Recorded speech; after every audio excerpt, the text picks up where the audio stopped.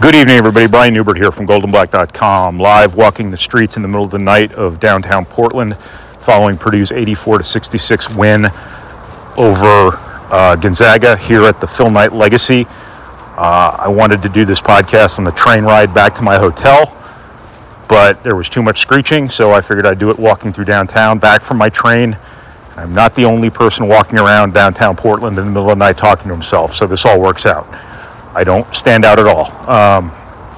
This is your Golden Black Radio Express postgame podcast. It is brought to you by our friends at Purdue Federal Credit Union, the Sand Valley Golf Resort, AcrePro.com, T&W Design and Build, the Whitaker Inn, and the East End Grill and Ripple and Company. So I realized I owe you a podcast from the West Virginia game also. Never did it, forgot, didn't bother, whatever it might have been. The details don't matter. So I'll kind of combine the two games into this first podcast. So the one thing about, Purdue's 2-0 start here at the Phil Knight Legacy is that Purdue has really shown it belongs. I mean, they look extremely advanced for their age and their experience together, and they have shown a really uncanny sort of winning instinct, making the right shot at the right time, playing with a lot of poise, making all the right decisions, playing really substantive basketball, and I think that's a huge deal for this team. They look so much further ahead of where one would think a team with this collective lack of experience and lack of experience together would be. Just really a best-case scenario start for Purdue here, and it puts them in position here to maybe win this thing Sunday against Duke, who is not unbeatable, who's also very young and very inexperienced, very talented, but also very inexperienced and all that stuff. So we'll kind of see what happens. But you can't really ask much more of Purdue than what they have done so far. I think the two freshman guards have really kind of driven this. I don't want to necessarily say that when Ethan Morton's been really good, and Zach Edey obviously is Zach Edey, and Mason Gillis has made huge plays, and Caleb First has been a revelation here with his effort and his productivity. And a lot of the stuff that the box score doesn't even show. But I don't think Purdue's start here to this season would have been possible if the two freshman guards weren't as ready and weren't as unflappable as they have been. Braden Smith and Fletcher Lawyer, obviously. Braden Smith has this knack for really taking command and winning time. I think he showed that against Marquette. I think he showed that against West Virginia when he had the biggest stretch of the game with the three-pointer he made after West Virginia got within 4.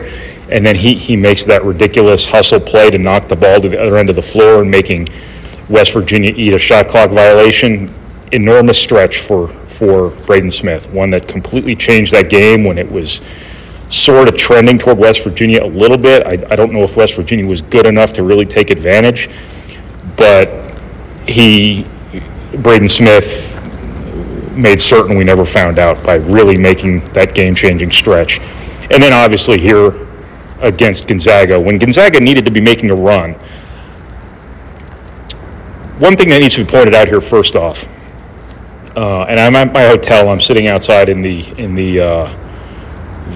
valet parking section. One thing that needs to be pointed out here, I think, is that Purdue didn't just beat Gonzaga. Purdue handled Gonzaga. This was a double-digit game for most of the second half. Purdue had the lead for the back half of the first half after an atrocious start to the game.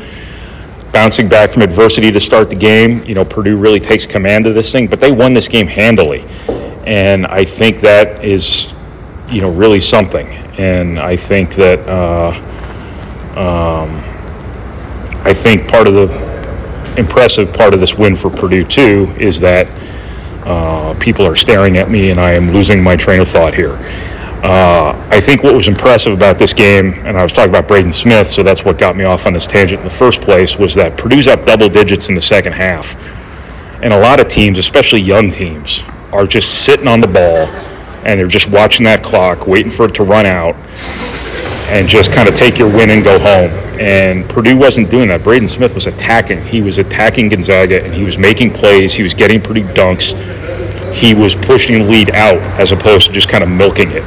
Young teams don't do this stuff. When you look at the way the 2007 team played, you remember they had some leads that got away from them because they were kind of letting the game play them more than they were playing the game. And Braden Smith was doing the exact opposite here tonight. He was making plays, man, and he was getting Caleb first dunks and Zach Edey dunks, and he was just absolutely demoralizing, one of the better teams in college basketball. And it's kind of that winning instinct I'm talking about, not just making the right play at the right time, but also playing really hard all across the board, making the right decisions, making the right plays.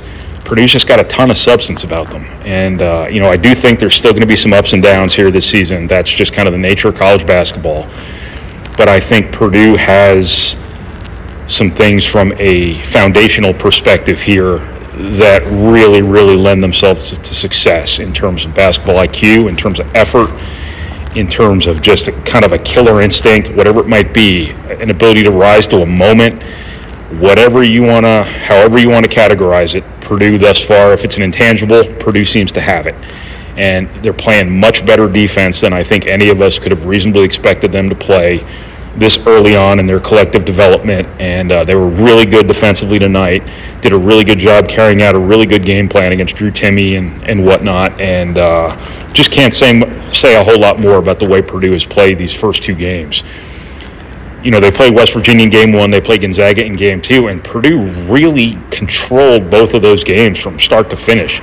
Now, I can't say that about Gonzaga because Purdue did not start the game well. They were down 12-4, 5 minutes into the game, doing nothing but shooting threes, missing threes, but of the 80 minutes of basketball they've played here, Purdue's probably controlled 70 of them. And this is a big-time event, and obviously Gonzaga comes in as the number one offense in college basketball, albeit through only 5 games. They come in ranked number 6 in the polls, all of that stuff. It's too early for a lot of that stuff to matter, but it's still a big deal. And it's not like anybody's sitting here saying Gonzaga is not something to be reckoned with this year, because they always are. There are good teams, and then there are good programs and great programs, and obviously Gonzaga is never really going to be bad. And when you look at the way they've played so far, who they've played really matters. Where they've played really matters. They've played on an aircraft carrier. They've played a true road game. And they've really tested themselves. They've played Kentucky. They've played Texas. They've played Michigan State.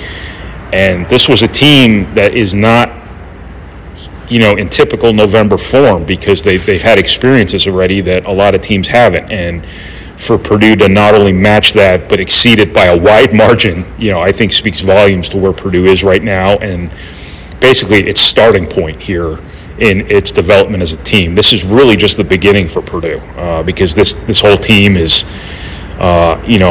so new to one another. This is really the ground floor, and so far this has been a really good ground floor for Purdue. So, what I'm going to do? I'm going to go into my hotel now. So that's what I got. I will talk to you guys again on Sunday after Purdue plays Duke in the Phil Knight Legacy Championship game. Who would have thunk it? So this has been your Golden Black Radio Express post-game podcast, brought to you by Purdue Federal Credit Union, the Sand Valley Golf Resort, T&W Design and Build, AcrePro.com, the Whitaker Inn, and East End Grill and Ripple and Company. So thank you to all of them for their support. We appreciate it, and I'm going to get out of the Portland night now before one of these rats comes along and carries me off. So thanks, everybody.